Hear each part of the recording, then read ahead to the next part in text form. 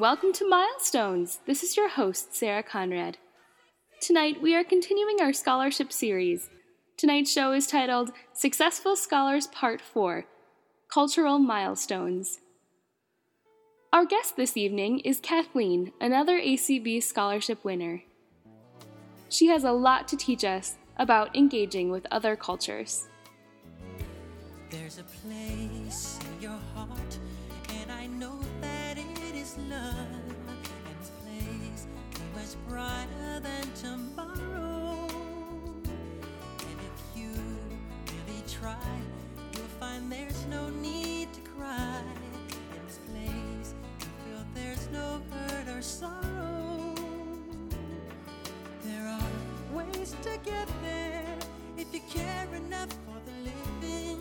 Make a little space, make a better place, heal the world, make it a better place for you and for me and the entire human race. There are people dying. If you care enough for the living, make a better place for you and for me.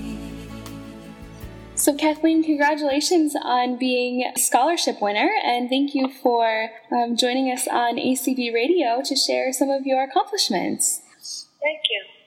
So can you tell us a little bit about where you are in your education, what you're studying in school? Yeah, I am a first-year doctoral student in sociology. So what led you to study sociology? Well, when I started my program in Latin American Studies, I took some sociology courses. It was the Latin American Studies degree was interdisciplinary, so I was able to design my degree with a lot of flexibility, and so I really loved the sociology classes, and they fit well into my master's thesis and fit well, in fact, with my undergraduate degree, which is international business. And so everything kind of is gelling. You know, I'm bringing in my undergraduate work. I brought that into my master's degree work, and then I'm bringing that into the sociology. And so I'm just taking things at a deeper level. My research is around post-revolutionary Cuban women, and so I spent a lot of time in Cuba. I used to travel to Cuba a lot, and I used to take groups of MBA students to Cuba when I was at the University of Georgia for an academic program, and so it's kind of just pulling, all of the interests that I've developed and cultivated over the years together. So it's helping me establish myself more as a scholar on Cuba. Yeah, must be nice to see all of that kind of come together in your program. Yeah.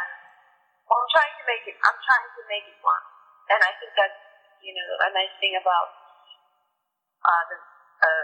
a doctoral degree is that you have a lot of latitude to develop your research path. Oh, that's great. Throughout your education, have you needed to advocate for yourself as a student with a disability in any situations? Yeah, constantly. Can you describe some of those situations? Well, I don't know if you want to air this on the radio, but usually I'm making the university aware of where they're falling short in terms of providing me effective blind accommodation. Okay.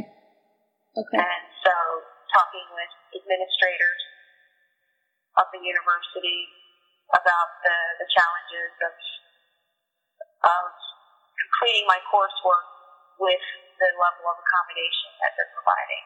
Sure. Educating them about your needs. Yeah, and I know it's a common issue with blind students. Absolutely. Well, it sounds like you have accomplished a lot, in academics and in your life, and you've had a lot of different life experiences. When you think about all of the things that you've accomplished, what is one accomplishment that really stands out as a really proud moment in your life?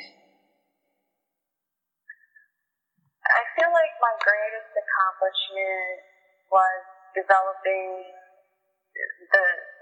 this program that I created it, I designed it, I directed it, teaching students to Cuba.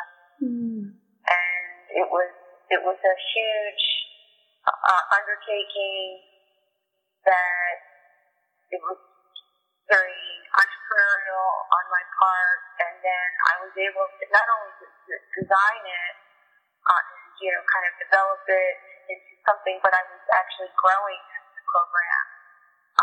It had to be closed down actually by the Department of Treasury because of issues related to political tensions between the United States and Cuba.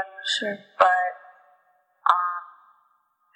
But I was developing a good network with Cuban academics and other government officials that helped me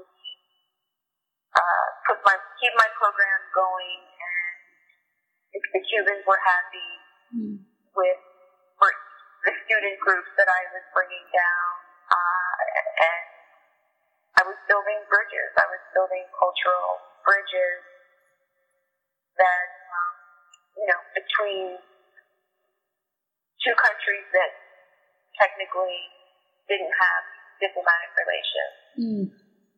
But I was working around that through these academic relationships. That's amazing. Can you talk more about that program? Like, what did students learn while they were there? Well, it was considered an experiential research project, and they had lectures with Cuban economists and other Cuban professionals that dealt with business. And so we would have lectures and go on site visits. We went and visited different factories, and they got exposure to business operations, marketing, like international marketing. So, for example, Havana Club rum is an internationally known brand of rum, and we learned about their marketing and how economics works within their socialist system.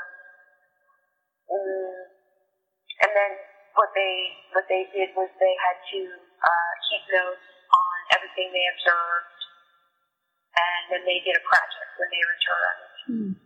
They had to write about the experience. But just to expose them to how business operates in a socialist economy. Sure, that's incredible. So how many rotations of the program did you help facilitate? How many, did you say rotations? Yeah, like how many times did you take students to Cuba? 4 times. Oh, wow. Okay. And did you face any challenges related to your disability when traveling abroad?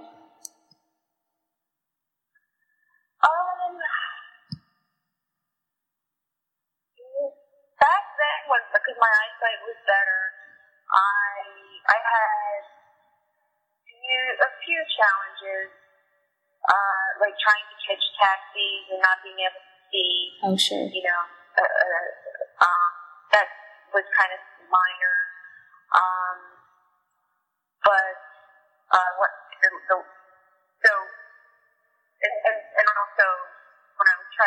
a lot. I was able to use large print. But, if I went into the restaurant, just like here, I would have to get help with the menu.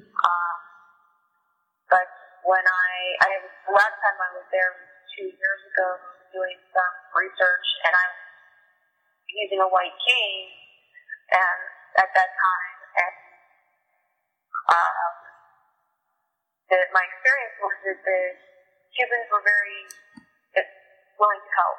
If I was standing on a busy street or something, more often than not, someone would come up next to me and ask me if I needed help, or take my arm and walk across the street with me.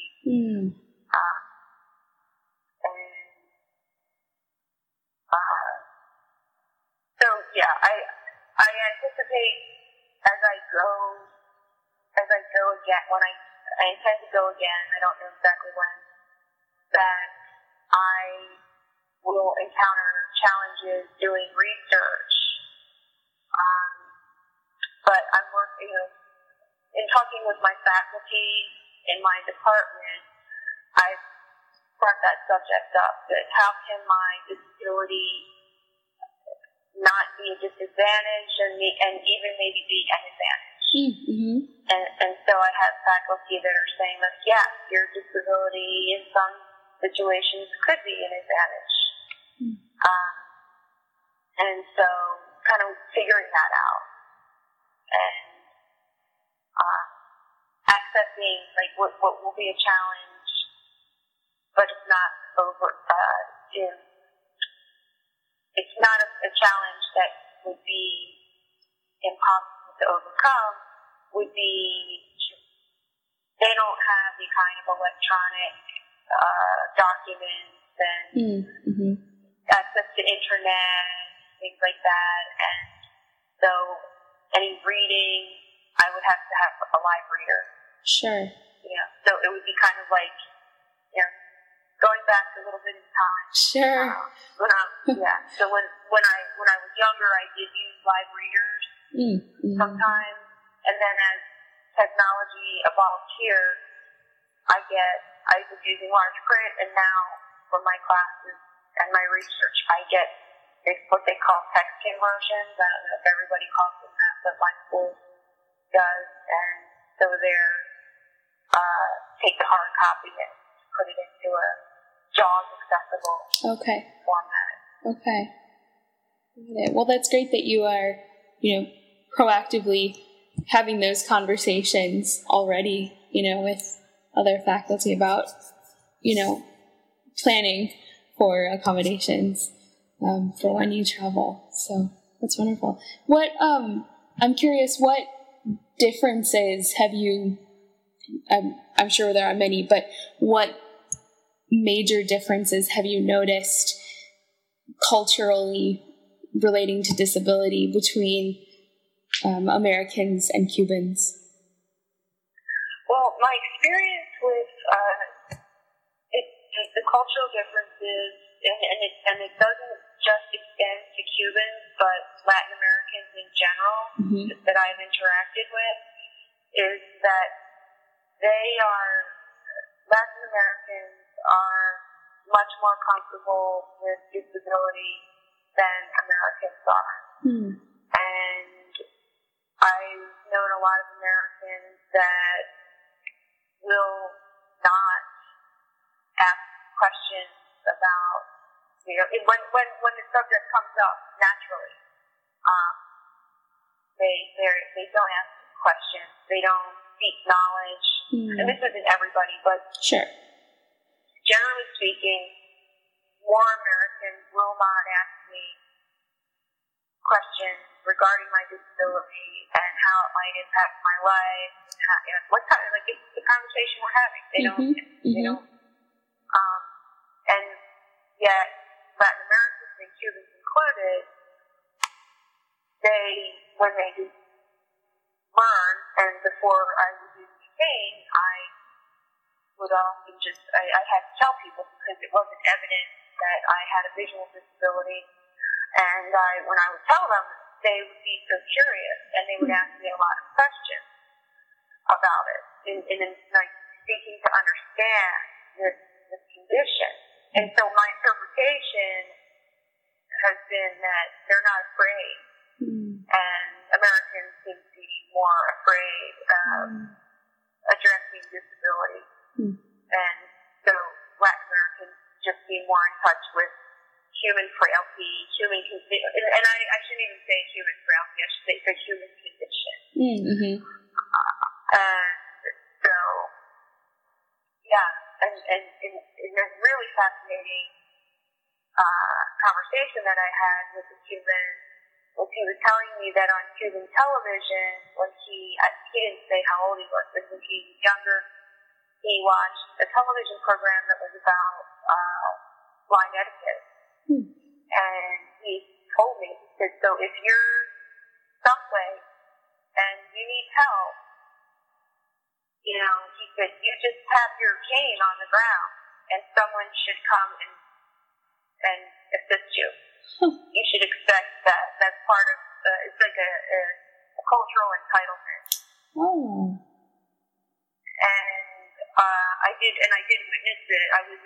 I was working in the National Library scanning some books about Cuban women, and I was in a special place designated for blind patrons of the library, and someone walked in the door and tapped their cane on the floor to get the attention of the librarian. Interesting. Yeah, it was really fascinating, and then again the fact that there were some busy streets that when I had to cross them, like I said, more often than not, someone that was walking in the same direction would offer to help or just take my arm. Sometimes they were a little bit rough, like sometimes a man would like grab me. Oh dear. You know, but more like most of the time they were not. You know, it's just like, you know, do you need help, or can I take your arm? You know, that kind of thing. And I was grateful for that because the traffic patterns and just traffic behavior in Cuba is a little crazy. Sure.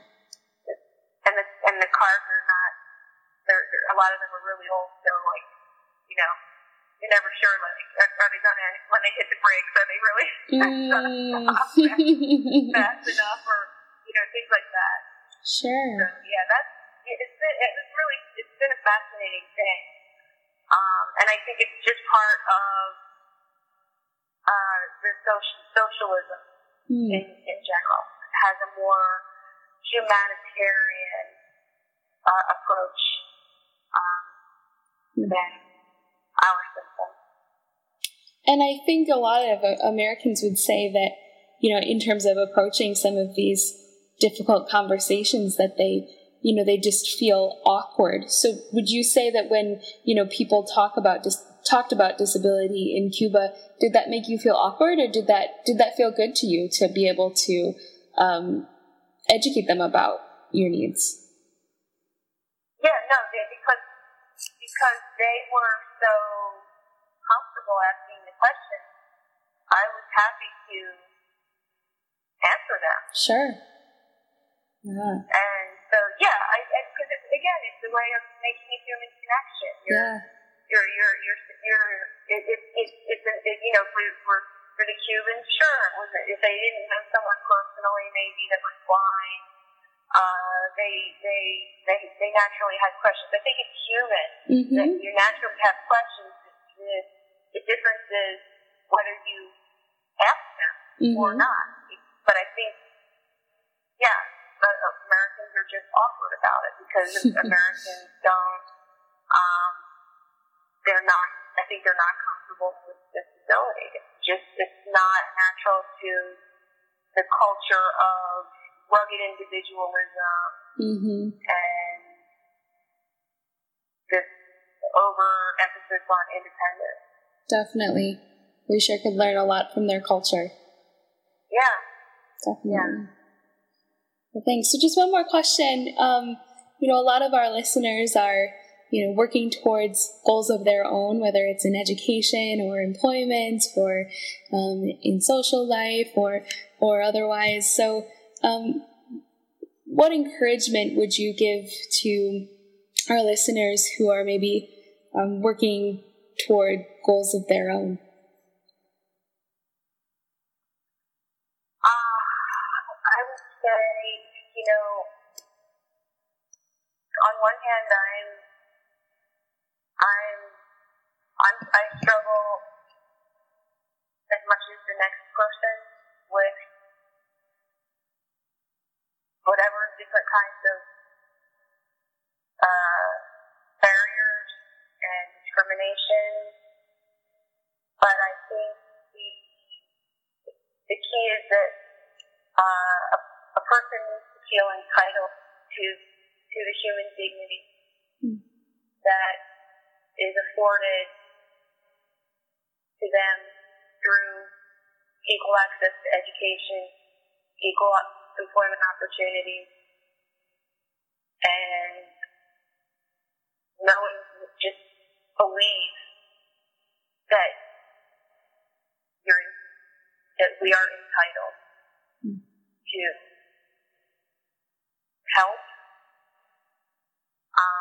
even if that's not, like we can use our assistive technologies, but anybody who uses them knows that they only do a partial fix for things. Mm-hmm. And there's some things where getting another person, a human, to help you with something is the most effective. It's more time efficient and just generally more effective. So, but I think there's again in the American culture we have this overemphasis on independence, and that's great. You should be independent, but also you shouldn't be spending your time trying to be independent if it's wasting your time. Mm-hmm. And so like an example is if I can, I'm just trying to think of something where if I'm under like time constraints, which we all are, that if I can ask somebody to help me do something that I need to get done, and they can do it in 5 minutes, but for me it's going to take an hour, then ask that person. Mm-hmm. Yeah. Absolutely. And that's also something that I have tried to make my people at my university aware of, and they understand this. They see the rationality of it. But if I ask for some kind of assistance related to my disability, I need you to trust that I'm asking you because it's legitimate, and that I've determined that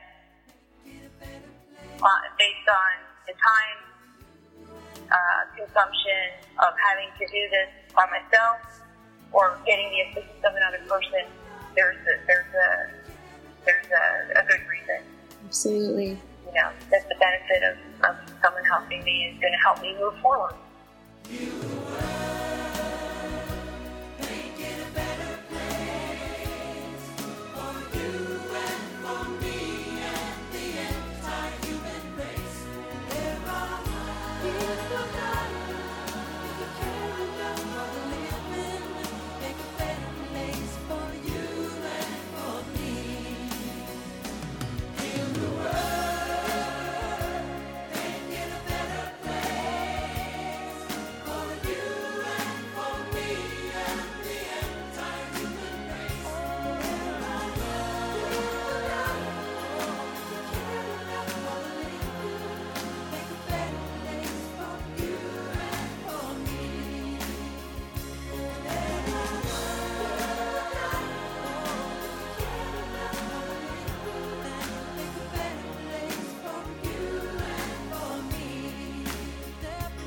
That's all for our show tonight.